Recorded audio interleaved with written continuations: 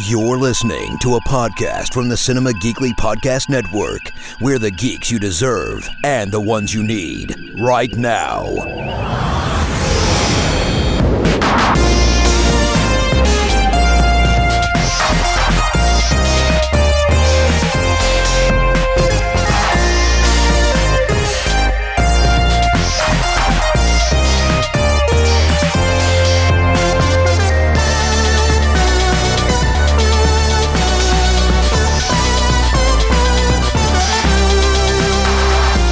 It's a brand new episode of I'm a Doctor, Not a Podcast, Cinema Geekly Star Trek podcast. It's the Chief Petty Officer, Anthony Lewis, along with the Fleet Admiral, Ben Knight. Hello, Ben. Well, retired Admiral. I've got no authority whatsoever. Wait, hold on. When did this...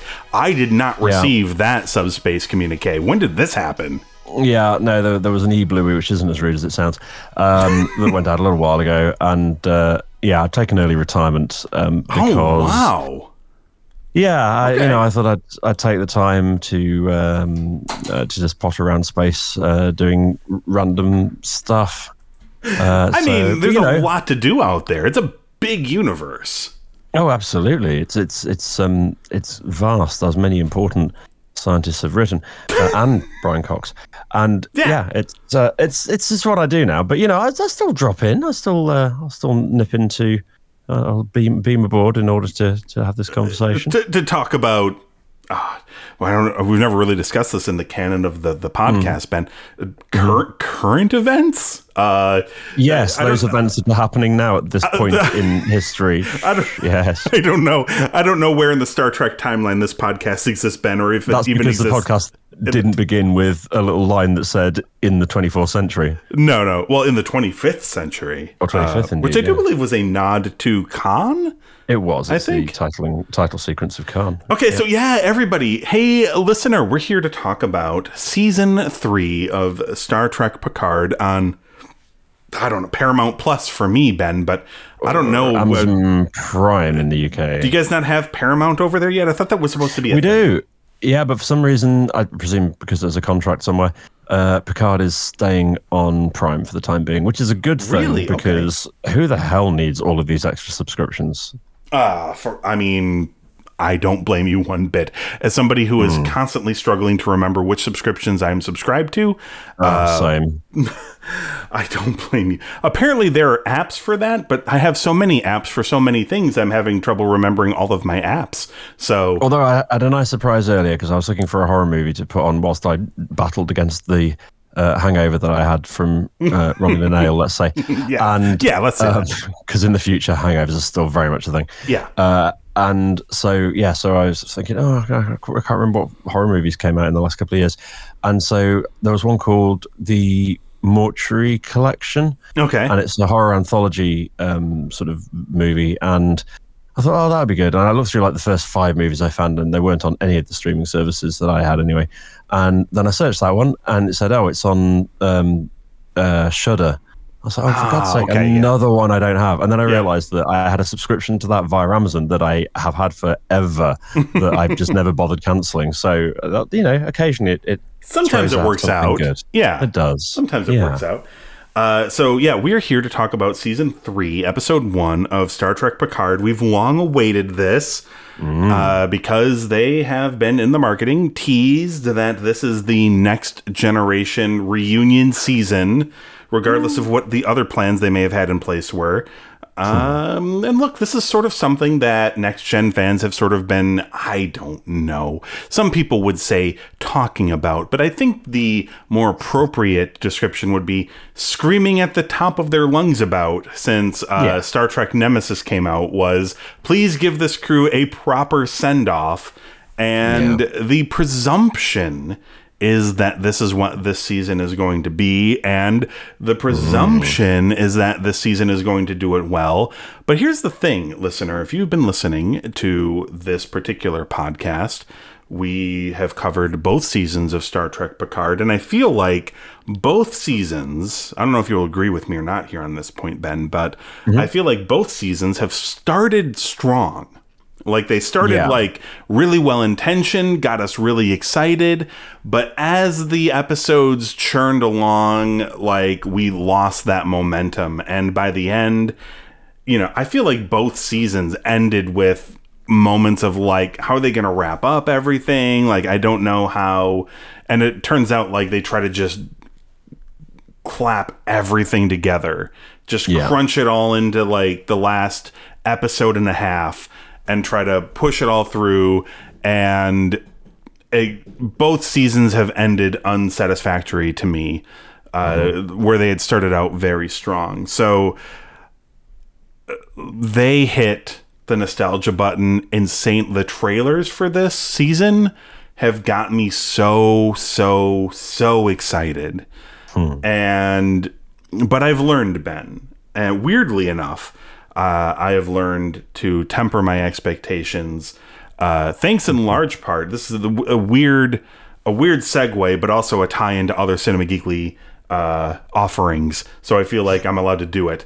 But weirdly, Ben, my feelings have been tempered by the Uncharted movie, which I was insanely excited to see, and it turned out to be a pretty big disappointment. And it helped me sort of temper my feelings for the Last of Us TV show, which I really wanted to be very excited for and hoped that it would be good, but had been burned a few too many times on properties that I was looking forward to seeing. It turns out that show is phenomenal. Like, that lived up to all of my expectations and then exceeded them in so many ways. But, look, I really loved the first season of Star Trek Strange New Worlds. Loved it. It may be the best full season from beginning to end of New Trek since they've brought it back. Easily, yeah. But through Discovery, which I do like Discovery, but they all have like these great beginnings and then they sort of sag in the middle, and then by the end it feels like, can we just get to the end of the season? And Picard which is in keeping with the original series of Star Trek, of course, because that's true. I mean, that is true. That's definitely, well, the original series of Star Trek started insanely strong and then just kind of just chugged along until the end of the show. Whereas I felt like Next Gen and shows like DS9 sort of, and even Voyager felt like they kind of got better as they went. Definitely. The thing here with Picard is nostalgia-loaded trailers and an opening episode. I don't want people to think he's going to shit all over this episode, because I am not. But I'm not going to run into this episode and go, this was a 5. Because this wasn't a 5 to me. But there's a ton of nostalgia in here. Tons of it. They crammed a bunch of little nods and Easter eggs and hints and things like that should have made me go, ooh. And they did a little bit. But there's like the other side of me that's like, you've been here before. You know what this, like... It's the hope that kills you, isn't it? Yeah. It's the... Yeah, some people have like a devil and an angel on their shoulders. I don't. I have like a little Vulcan on my shoulders, Ben. And it's like Vulcan Anthony. And he's like, look, you've been here before. Logically think this through. You know what's happened in the past. And like, let's say for the sake of argument that you're not going to just like dismiss this show out of hand. But you know what? Let's just sort of play it by ear and wait it out. Let's not jump all the way on board straight out of the gate. Make them earn it. And that's sort of the approach that I sort of took with this episode. I did like Season 3, Episode 1, The Next Generation, which, by the way, straight out the gate, Ben. They're like, the title of the episode is The Next Generation. They really want you. They used the Jerry Goldsmith theme from First Contact. They pull the themes from so many stuff and so many references to a million references, trying to get you to be like, this is the old Trek that you know and love. And it's like, but I love elements of new Trek too. It's just like they aren't always consistent to me. So let's talk about what happened in the episode, and I'm going to do my best because I am on not on Romulan ale, but Saurian brandy, Ben. I've had a lot of that. So we're going to do my best to kind of get through this. But let's begin. In the 25th century, we catch up with Dr. Beverly Crusher. And according to this, her son Jack Did he not say this in the episode? I swear I don't remember him saying that in the episode. But okay. No, he does. The man, it's so weird that this is where it begins, because that's a thing that's not revealed until the very end of the episode. So it should be Dr. Beverly Crusher and the guy that we later find out is her son Jack, are attacked aboard their ship, the SS Ilios. Beverly is injured and sends an emergency message to her former captain, Jean-Luc Picard, the retired admiral. Much like you, Ben, in fact. I know, yeah. That's something you two have in common. And you're English as well. Yeah, I was going to say. Yeah. Dignified gentleman, I believe. Of course. Picard and his love, Laris, are planning a trip to Chaltak 4 when he receives the message, and she encourages him to go. Beverly told Picard not to involve Starfleet, in fact, to not trust anyone.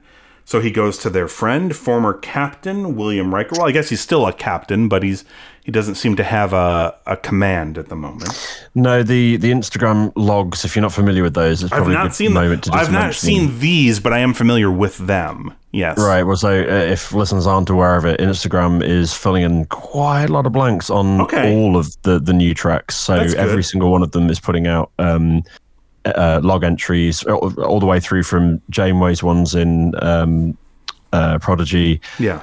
All of the seasons all of the shows have got this. And so we learned from that, not a great deal about this, but we learned that Riker was, his most recent job was in the redevelopment of the Titan. Mm-hmm. So he was involved in completely redesigning and rebuilding it, and then not given the command of it. It's a Neo-Constitution class. It is. It's the first time we've seen, well, I guess something very heavily akin to the original Enterprise from the original series redeveloped. Obviously, we saw the movie one, which was what did they call that? They called that, so they had the Constitution class. They had did they just call it the new? No, was it Constitution Class 2 or something? I can't remember what they called it. I don't remember. And then now we've got the Neo Constitution class. So we've got a proper Enterprise shaped ship. Yes, we do. So he goes to Riker. Riker uses his status to stage a surprise inspection of his former ship, the Titan, with plans to convince its captain, Liam Shaw, to take the ship to take the ship to Beverly's location without revealing their intentions. This, of course, is completely... we'll get to it. Picard and Riker are unable to convince Shaw, but his first officer is Picard's friend, Commander Annika Hansen, a.k.a. Dead name. I know, dead name. Look at that. What a dick Shaw is, dead naming her like that. Who ignores Shaw's orders and changes the Titan's course. On Metalis Prime, Starfleet intelligence officer Raffi searches for a stolen quantum tunneling device that her mysterious handler fears will be used in a terrorist attack. Raffi is too late to stop it from being used to destroy a Starfleet facility. Picard and Riker board the Ilios, finding Beverly and Jack just as a large ship threateningly appears, Ben. Ooh. What did you make of episode 1 of Star Trek Picard Season 3, The Next Generation? I'm going to start with something a little bit controversial because I've seen so many people say the exact opposite to this that I'm beginning to wonder if it's me, but I went back and rewatched it again today, so that'll be my third watch of it, I think. Yeah, I watched it twice, And like, no, every time I watch it, it seems worse to me, and that's this. So, New Trek has all been both examples across any given season of some of the best CG work that we've seen, as you'd expect. As we're getting further and further into the world of CGI becoming easier to make. Yeah. So we've seen some fantastic examples and some great production design as well.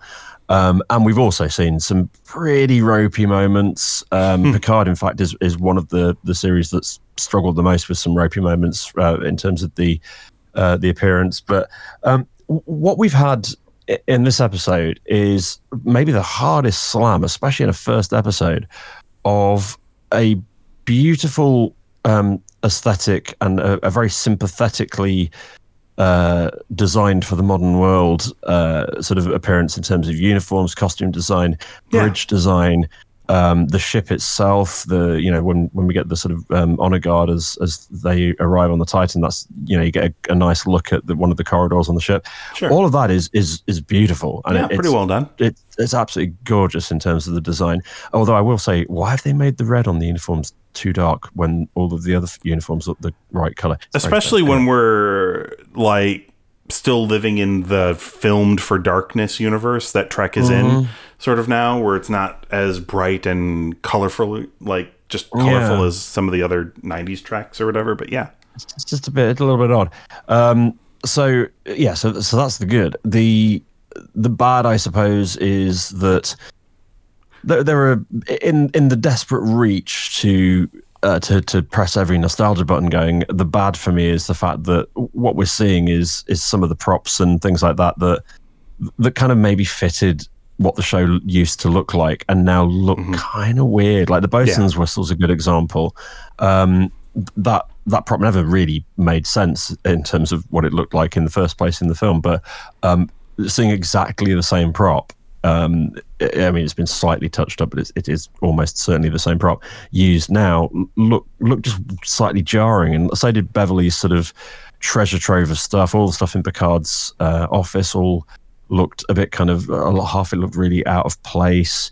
So I didn't like the fact that there was so much loaded in there, and I know why it's there. Of course, it's there for the nostalgia purposes, but it just felt a little bit. Ugh. The ugly, I'm afraid, is the killer though, because the history of Star Trek in terms of the way that you would come to see the ships and so on screen was the incredible work of ILM all those years ago, and it was a mixture of modeling and computer graphics, and it's a sort of combination of practical effect with CG, and it's always looked stunning. It needed updating, of course, and we've seen it updated across other shows. Yeah. We've also seen entirely CG sort of space scenes as well, and they've all looked pretty good.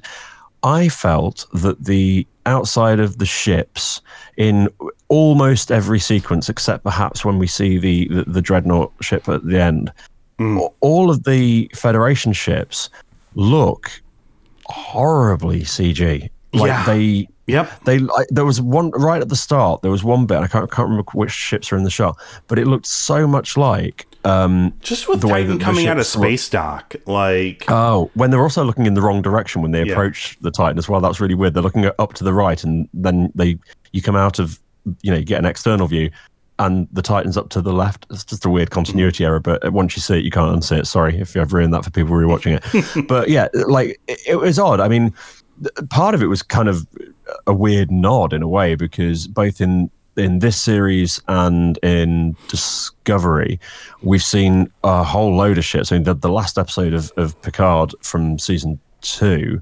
features a whole stack of ships which were entirely created by the Star Trek Online universe. And they're now canon. And in this one, of course, we've seen the competition winner ship, as I like to call it, because that's what it is, and it looks stunning, by the way. I think there's reference to others as well in the credits and like the end credits as well. Absolutely, and you've got the new Voyager B, which you see if you look at carefully at the big screen when Raffi's doing her research, when she's checking the entire galaxy for the events coming up in the next few weeks, and apparently in the entire universe there are only 3. Yeah, which is weird. That's kind of crazy. That's really bizarre. If you just look at your own calendar at home right now. The Klingon event I had to look up, and my God, talk about deep dives in terms of playing to the fans. If you look it up, the Klingon event, I can't remember what it's called now, but it is only referenced once anywhere in any previous Star Trek property, and it comes from a long out of print book, which was the one that Michael Dorn and the language consultant guy from back in that era wrote about learning advanced Klingon. That's the only place it's mentioned anywhere. That's insane. One of those things you gotta love.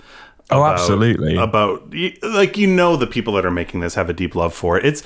It did strike me as well. Like I noticed as soon as you started talking about your qualms with some of the CGI, the first thing that came to my mind was like how the ships looked. Like they didn't look terrible, but they didn't look like we've seen some of, and especially like early Discovery, like the first season of that. It's like, this shit looks like a movie. Like, this is a TV show with a movie budget. Holy cow. Yeah.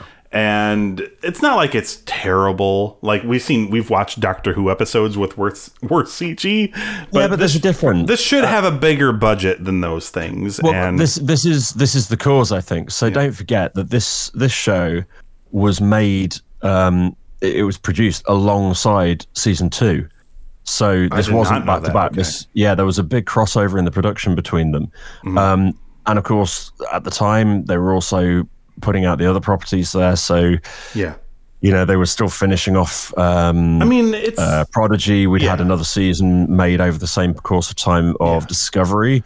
And so there's a whole load of stuff that was being made, and not only money was being spread thin, but I think also probably literally the time and rendering and modeling skills were probably being spread a bit thin. For me, it was not so bad as to like actually hurt what I thought about the episode, but it was so noticeable to me. That it just sort of stood out as like, this is below what they normally do to me, at least by my untrained eye, I guess. But it just felt like that was the case, and I'm sure there's going to be, and there's a case to be made, even because people are going to make this argument that the show itself continues to be Dark Trek, and I don't just mean in the sense of how it is lit and filmed, but it is, the antithesis of the Orville, which is a nod to 90s Trek and how bright it is. Like, the first thing that we are introduced to in this episode, aside from the nostalgia stuff, because we get these establishing shots, like a million things establishing that it's Dr. Crusher, from the acting masks to the Picard a log entry from Best of Both Worlds, husband's medical kit, to her husband's whatever that is, her gear bags, the thing that he got, the temporary citizenship of the classified mission that was referenced once in passing in an episode of Next Gen, even to the flowers or the plants or whatever that she had in there, or like all of her things. The pearl necklace as well. But then we are then immediately introduced to the person formerly known as Dr. Crusher, the person now known as Dr. Beverly Crush Everyone, because she's like a soldier of fortune. She's just like a badass. Like, these guys are chasing her, and she obliterates them. But she has form in special ops, of course. I know. Well, she does have some, yes. Yeah. But it is usually not her style. I mean, and they do talk about later in the episode some of the, we've missed out on a lot of Beverly Crusher character development, but that's not the point I'm making. The point I'm making is that there are a lot of people that are hesitant to this new wave of Star Trek because they just loved hopeful, optimistic Star Trek. But I feel like the Star Trek that's being made now is obviously different from the Trek that was being made then. Like, things were terrible in the world then as well. It's not dissimilar to the film, but even like going back to the original series cast. Yeah. Those films were always darker than the shows were, for sure. I mean, I suppose you could argue that DS9 sort of ventured into slightly darker territory, but they also, DS9 definitely did. I feel like, but they were sort of the outlier. People were, for a long time, like, I even avoided DS9 because people like, before I had easy access to watch the show, all I ever heard was like, it's not Trek. It's not the Trek that you like or whatever. Yeah. And because it's, dark and gloomy. And even the original series movies had some hopeful messages to them. And especially from like 4 on, it was like, we're going to add more comedy and we're going to add more lightness to them. Even in Star Trek 6, where it was a much darker movie, they still managed to balance the light and the dark tone. But, like, there is that thing about Trek now where, like, it feels like in the late 80s and the 90s when they made these, I don't know, like this golden era of Trek, where they made these shows. It was like, things are terrible, yes, but we are still imagining an optimistic world. And things continued to be bad in the world after that, and in some areas got way worse. Some areas better, but in some areas way worse. And I don't want to say this is a cynical look at the outcome of it, but I do feel like there's more of a modern sheen to it, where it's like, we're trying to be hopeful, but fuck, it's hard to be hopeful. And I feel like there's a lot of Seven's Seven is kind of the embodiment of that in this show already. In fact, because she's been out there being the sort of freedom fighter, humanitarian. Yeah, we're doing our best, but it's a mess.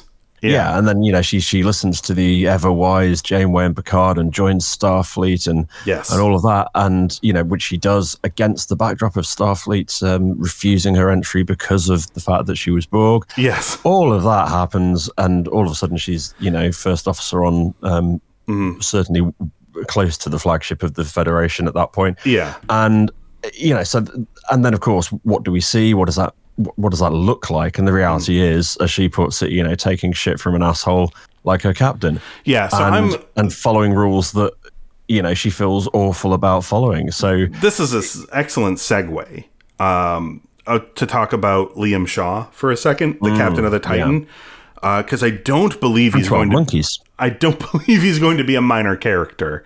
No. I think he's going to be a fairly present character, but the way they presented him here was, at first my instant take was like, oh, I kind of don't like this guy. He's Jellicoe again, yeah. But then they went so over the top with it that it's like there's some wrinkle to this. I'm gonna end up liking this guy by the end. Well, he hates Borg. Yeah, I mean that much they really did. They weren't subtle about that, were they? But it wasn't just that. Like Picard gives him Chateau Picard, and he's like, "This sucks." Yeah. And he's like, I run a pretty tightly run ship. I'm not going to crash into shit. I'm not going to get into crazy adventures, unlike some other people I could mention, but I'm not going to mention, And he's like, oh, Will, you used to be the captain of the ship. Funny thing about that weird music you liked. I didn't like it, so I deleted all of it. That's crazy shit. How are you so dumb for liking jazz? Retired admiral. Yeah. He was so over the top at not liking the things that the characters we loved liked that it's like, hold on, wait a minute. I know when you're trying to fool me here into thinking I should hate this guy. I have a weird feeling. Absolutely. I'm going to end up liking him by the end of the series. It's also perfectly clear that Starfleet know already what Riker and Picard are up to, because the big clue, of course, is the shadowy fella in the bar when Riker and Picard go and meet up. We haven't got a resolution to that yet, but I put money on him being Federation intelligence, and obviously we know you've got, well, again, no spoilers, but I think it's a fairly obvious prediction that Raffi's handler is clearly Worf. We've got Starfleet intelligence operating there. We've got Beverly, who has previous working for Starfleet Special Ops and is out there, with a Federation, or I think a decommissioned Federation ship, if I'm not mistaken, for the Helios, and is clearly, up to something that has incurred the wrath of this season's supervillains, whomever they may be. Yes, this is, I think, what we're shaping up for is some sort of Cold War allegory where. What we can expect to see is the big bad being headed by somebody very big and very bad, possibly with an even bigger, badder person behind them pulling the strings, because we know we've got two very good candidates for big bad. We know that we have one that's definitely confirmed as that in Amanda Plummer, but we also know that, or there's a bloody good chance that we've got a certain stroppy Romulan lady who's coming back during the course of this season. So there's a certain android of particular infamy. There's a hologram of a world famous villain who also appears in the trailers for this show. There's some candidates. I mean, realistically, what we're going to see, I think, is a chess game, like the big final play out of, well, it won't be final, but like it's going to be staged up to be a big kind of final play out between good in inverted commas and evil in inverted commas. I think they're going to go for a tense, almost spy drama version of Trek during the course of this, because, and I think there's logic in it, because first of all, there's ample room in that for, Kick-Ass Crusher, and I mean, I want Seven to put her Rangers jacket back on and go out and kicking ass and taking names. Yes. But with all of that, you don't. This doesn't have to become an action movie type situation. Sure. What you do have is a set of actors who are now better than they ever were. Yeah. And whose characters have now got so much more depth to them than they did, during whether it was Next Gen or Voyager. There's now so much more there. And, there's gaps. We're in a great spot in terms of Star Trek chronology for there to be some interesting new lore created, because we've now got a gap here where we don't kind of know how we get from here to the next known point in their time, and a lot has changed in that time. So we're going to see evolution in this show. I think this is going to be a very plot and detail heavy season, which is good. And I think could be a good thing if it's a good. Well, I mean, if it's a good plot, if the pacing is right, yes, then absolutely. And I think there's a couple of risks to the pacing. I think one of the problems could be too many lingering shots showing you props from old shows, because we don't need that. You've done it at the start. Yeah, exactly. We're going to see all the callbacks to old. I mean, this one was written by Terry Matalas, who's now named a planet after himself in a madly egomaniacal way. But anyway, whatever. But we've got probably one of the more interesting characters, I think, from the last season has followed us through in Raffi. She's very divisive with viewers, but I don't know. I love Raffi. I do, and I think she creates a good foil for Seven as well. I mean, we got rid of Alison Pill. I mean, she's a great actor, but she's gone. Elfnor, he's gone. Thank goodness. Oh my God. At least I'm pretty sure he's gone. Yeah, I'm pretty sure he's gone. Obviously, Rios offed himself. So sad about that. In the last season, he was great though. I loved Rios. Yeah, I wouldn't have a problem seeing more of him. But yes, they basically ditched everybody except for Seven, who is a core Trek character outside of Star Trek Picard, and is one of the most enthusiastic evangelists of Star Trek and its sort of continuity as well, which doesn't hurt.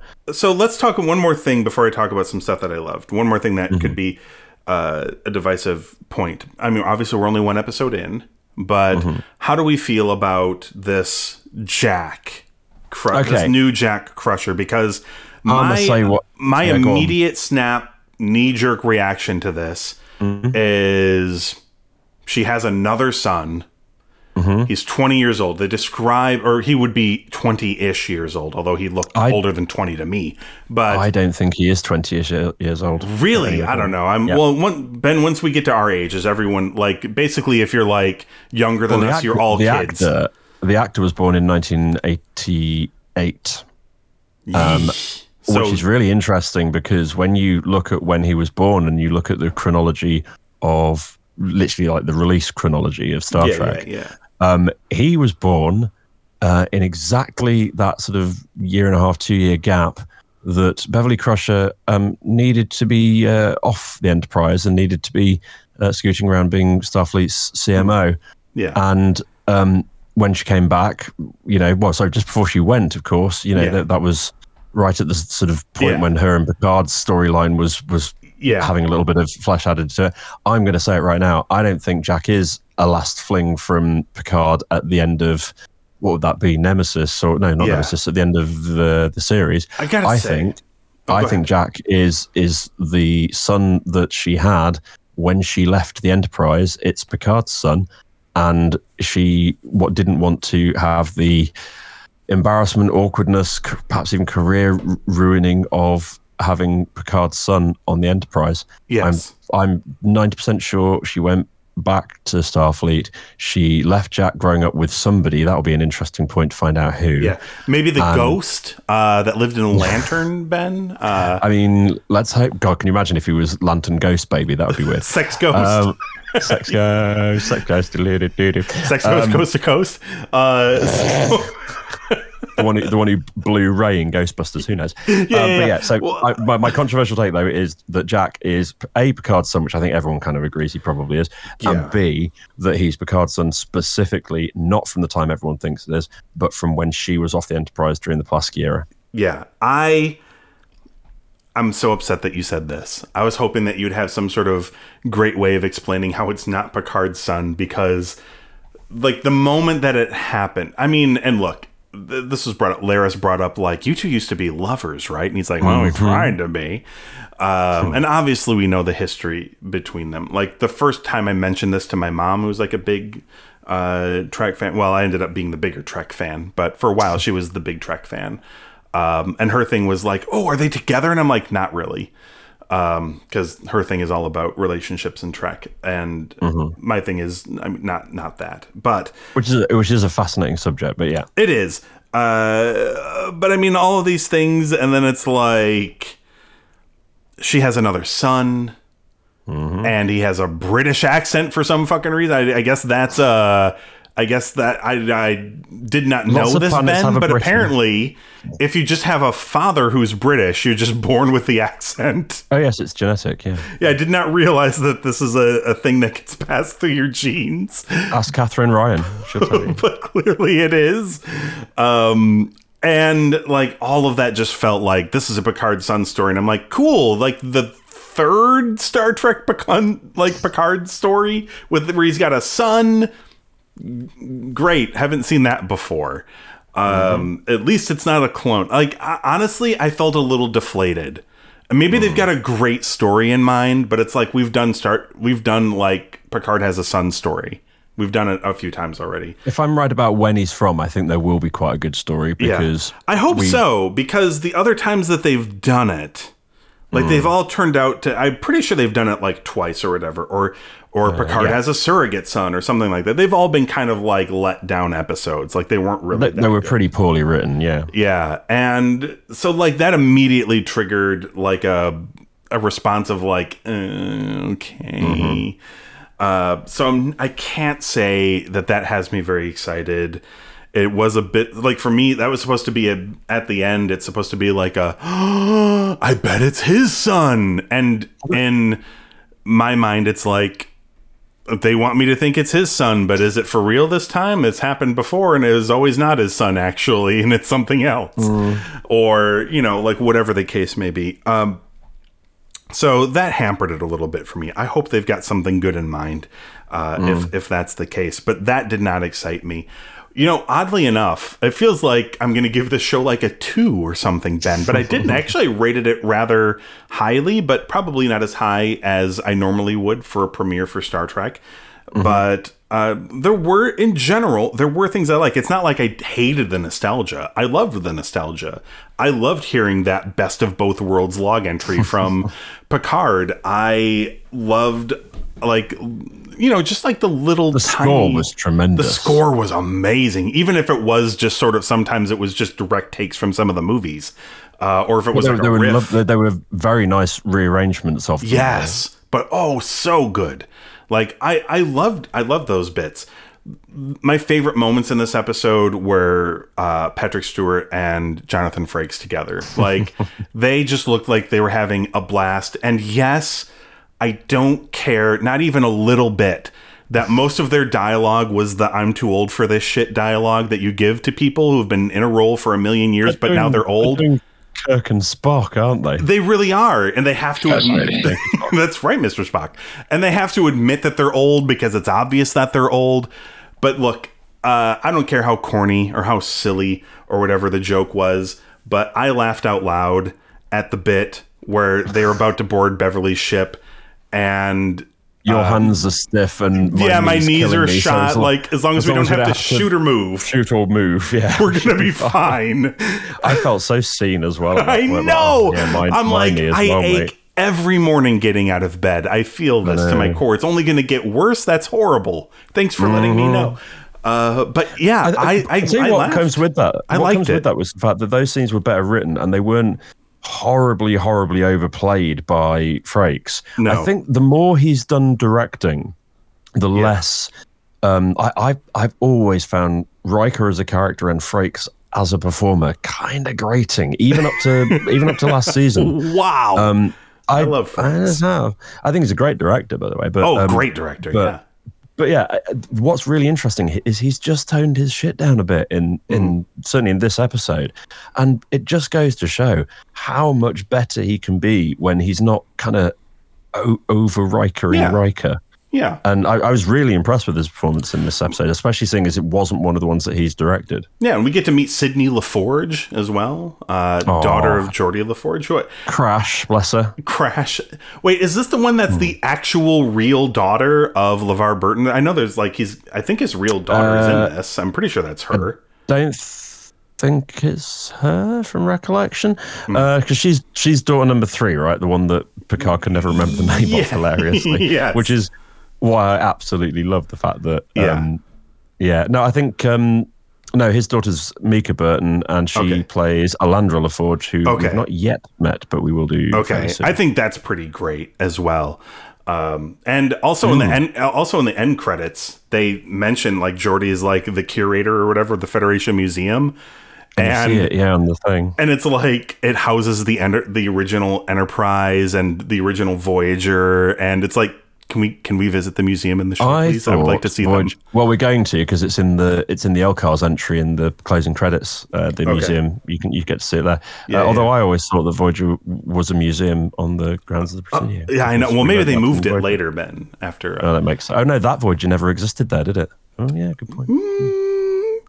Because wibbly wobbly timey-wimey. All this Saurian brandy, Ben. It's making this tough for me to parse all of this information, but I'm doing my best. Okay, so final thoughts on episode 1, and what would you give it? Final thoughts.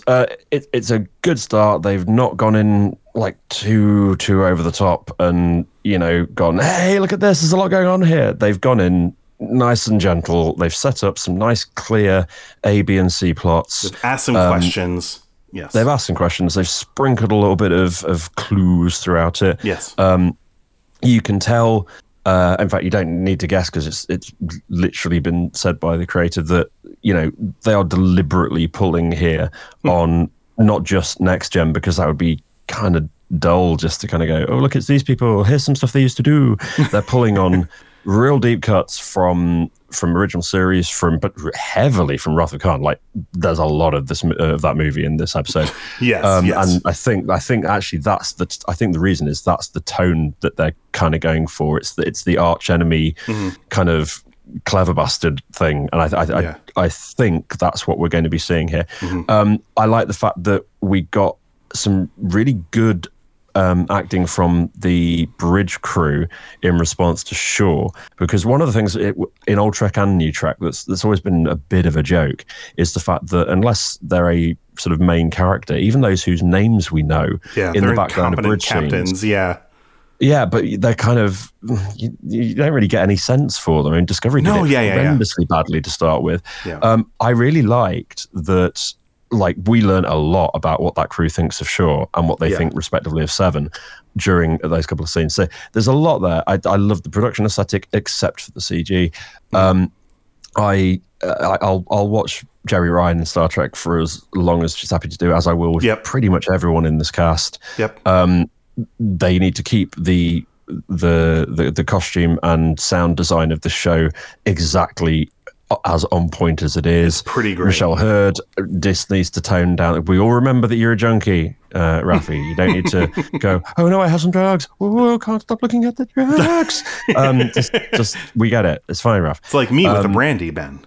I mean, I feel seen as well because it's tea. Hit a little too close to home. Yes, absolutely. But no, I mean, I want to find out what happened with Deanna Troi and Riker's slightly rocky marriage situation. I don't want to linger on it too long, but we're going to find out about it. Excited to catch up with Worf.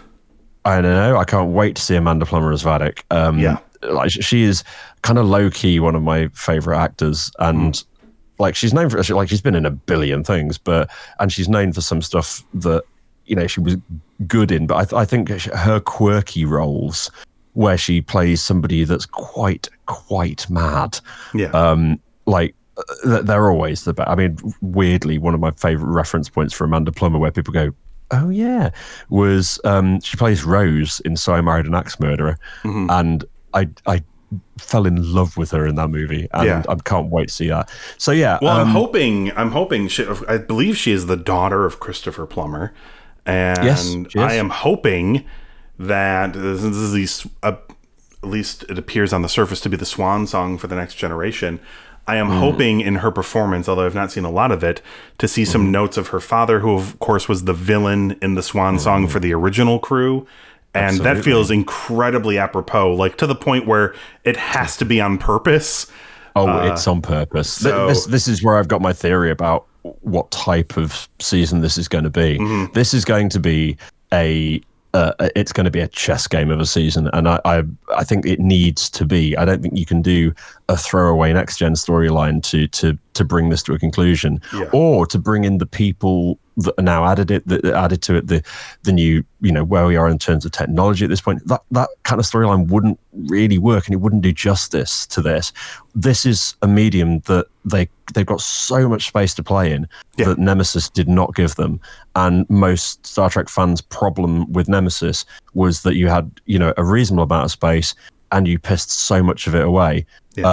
And we didn't really get anywhere with it. So no, and it didn't feel like a goodbye either. It felt like no. It felt like a quasi, like, if this has to be the end, I suppose. But we're kind of hoping this will do good enough to. I don't want to go. Yeah, this is kind of like we're hoping it'll do well enough for us to make another movie. Well. I know that's absolutely right, and it didn't for obvious reasons. But I kind of trust Terry Matalas. He's written the start and end of this season so it's 10 episodes. He's written number 1 and he wrote number 10. He's had a hand in the mid-season, which is No Win Scenario, which I think we can probably hazard a guess at what that's going to be a reference to. They are keeping the final 4 episodes titles secret.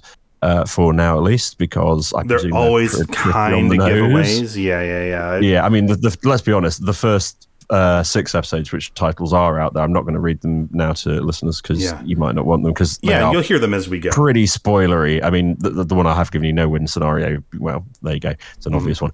I'm looking forward to the fact they've done this thing again with the pairing of episodes. So shouldn't be any aggressive jarring in terms of the way that the performances come out. So the first 2 are directed by Doug Aniakowski. Always struggle with that. Then the next 2 are Frakes' episodes. And I'm kind of looking forward to that. And the last pair, although he's only written the last one, the last pair are directed again by Terry Matalas. So this is his baby. He also managed to stick himself in as a cameo in the across the subspace comms during this episode. Jesus, not enough to name a planet after himself, I guess.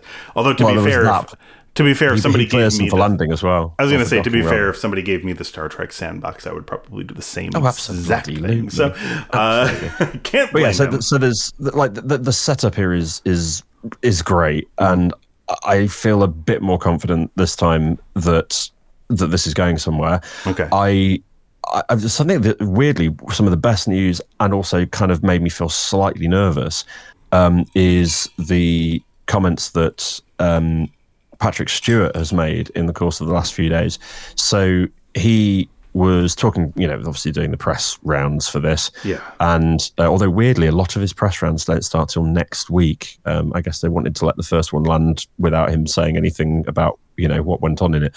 But what he said, and this has been echoed since by Kurtzman, I think, is that this is at the moment is to be viewed really as the end of Picard, as in the show, but they are so pleased with what they produced here that not only are Paramount and Matalas and Kurtzman all saying, well, I suppose never say never. The big obstacle to that is, the show's called Picard. He ain't getting any younger. And also, he did spend quite a lot of time saying, it's nice to be asked, but I'm kind of done doing this. He said in the last few days, Patrick Stewart has said that he is entirely open to coming back because there is still material from the end of season 3 that they are very happy to work with. The only condition that him and if you will, the production heads have all said about it is, if season 3 is as successful as we think it really damn well ought to be, then we are very happy to come back, and we've got more Picard that is, not ready to go, but it's we have it available to us, and it's kind of notionally in production if it becomes a thing. Yeah. Obviously that's great news for all of the obvious reasons. I'd like as much Picard as we can possibly get. But what worries me about it is when they say we didn't close all the doors at the end of season 3, part of me is like, oh God, really? Because it feels like you ought to have done. I don't know what they mean. I mean, I guess, he might just be saying, well, we didn't kill everyone, which, that would be good, preferably. Yes. There will be some main cast deaths at the end of this season, which I'm certain of that. In fact, I'm not even sure. We'll have to wait until the end of this season. My prediction is episode 7 will see a main cast member bid their final farewell on whichever ship they're on. That's my early punt. People aren't going to be happy about that. No, they're not. But, if they got to go, they ought to go with style. And there are a couple of people who... Well, there's a couple of people who have, mentioned not too long ago that they don't mind doing something to go out of this, but they don't want to be around forever in Star Trek. Michael Dorn is quite a good example of somebody who must have taken quite some persuading to get back to do this particular season. But anyway, so that's a very long-winded way of saying I'm very happy with what I've seen. I was wondering about giving it about 3.5, 3 3/4. Actually, I'm going to scale it down a bit. There was nothing that was spectacular in this, and there were a lot of noticeable problems, but the groundwork for where we're going is probably better established here than I think in any of the new tracks. It is a reboot. They've already said that this was, they didn't think they were going to get this season, and so they had to do it a little bit on the fly. It's it isn't perhaps as polished perhaps as it ought to have been, but they have all the ideas. They know what they're doing. So this for me gets a 3, but it's a bloody solid 3. Okay.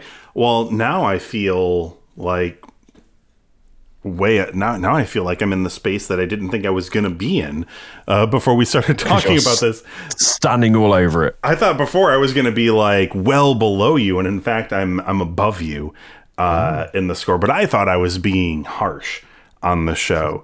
Very harsh. Because usually very, very harsh, but usually, especially when a show starts out strong, and I think we've started out seasons of Picard before where we're like, that's a 4 or whatever. Mm-hmm. And I feel like if this were season 1 or even season 2 of Picard, I think I maybe would have landed there, perhaps, because I would have felt so optimistic and I would have enjoyed it so much. And now that optimism, though, is tempered by cautious optimism. So I'm not pessimistic about this show. I still feel like there's a good chance that it is going to do well. It is being reviewed incredibly well right now, but I'm still landing on a very solid, like a firm 3.5.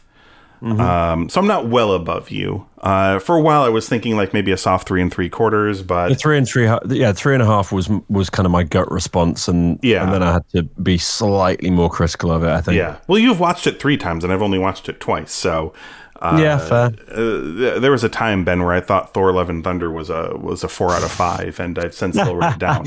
I assume you had some sort of I don't know, some sort of weird strain of COVID when you thought that. To be honest with you. Well, I mean, I still liked it, but I just didn't love it on an extra viewing. It just didn't wear the same the second time around, but. And I don't want to overanalyze things either, because I'm sure if I watched episodes of The Last of Us over and over and over and over and over again, I'm sure upon every subsequent viewing I would find something else wrong and something else wrong that I didn't notice before. And I feel like that show stands up hard though, but yeah. No, I mean, it's an excellent show, and I think even at its worst, it's still really, really, really good. But, part of it is for people listening out there, most people don't rewatch shows multiple times. It's like Trek fans do, though. I mean, Trek fans tend to do this, yes, and I'm very guilty of it as well. But I try to not go more than twice. And if I happen to watch the show right before we're recording, I'm just going to go once based off of my initial intake of it. But if there's a little bit of time in between when the show airs and when we're recording, then I'll probably give it a second watch through, sometimes a skim, sometimes a full watch through. It just sort of depends on how I'm feeling about that episode. But And largely that is like, because for me, it's definitely one of those things of like, I can overanalyze it to the point where it's not enjoyable anymore.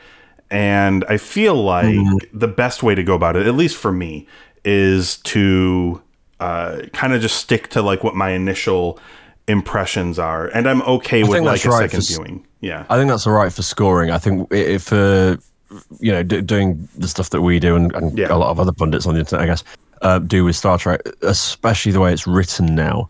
I mean, like, for example, it was, believe it or not, it was the third watching where I picked up the line about they changed their faces, referring to the bad guys. Yes, which, you may well think adding into the big bads list of people, along with Moriarty and Law and Sealer and everyone else. Yeah. Are we going to be dealing with a certain slightly malcontent bunch of changelings, do you think? I mean, quite possibly. And you've not mentioned, well, you didn't directly mention Sela, but now that I think about this, Ben, obviously she hasn't really been mentioned in the marketing or even teased in the marketing or whatever.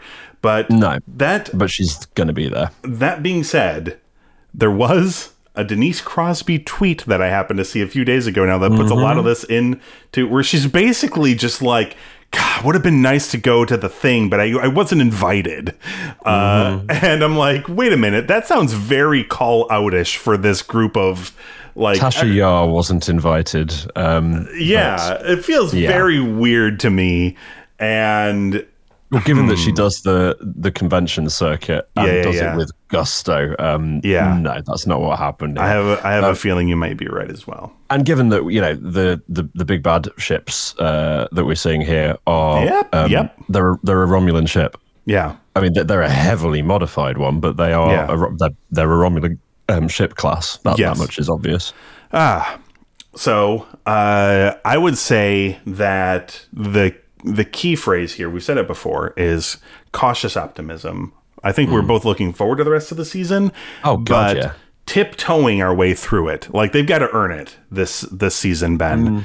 Because we've been fooled once.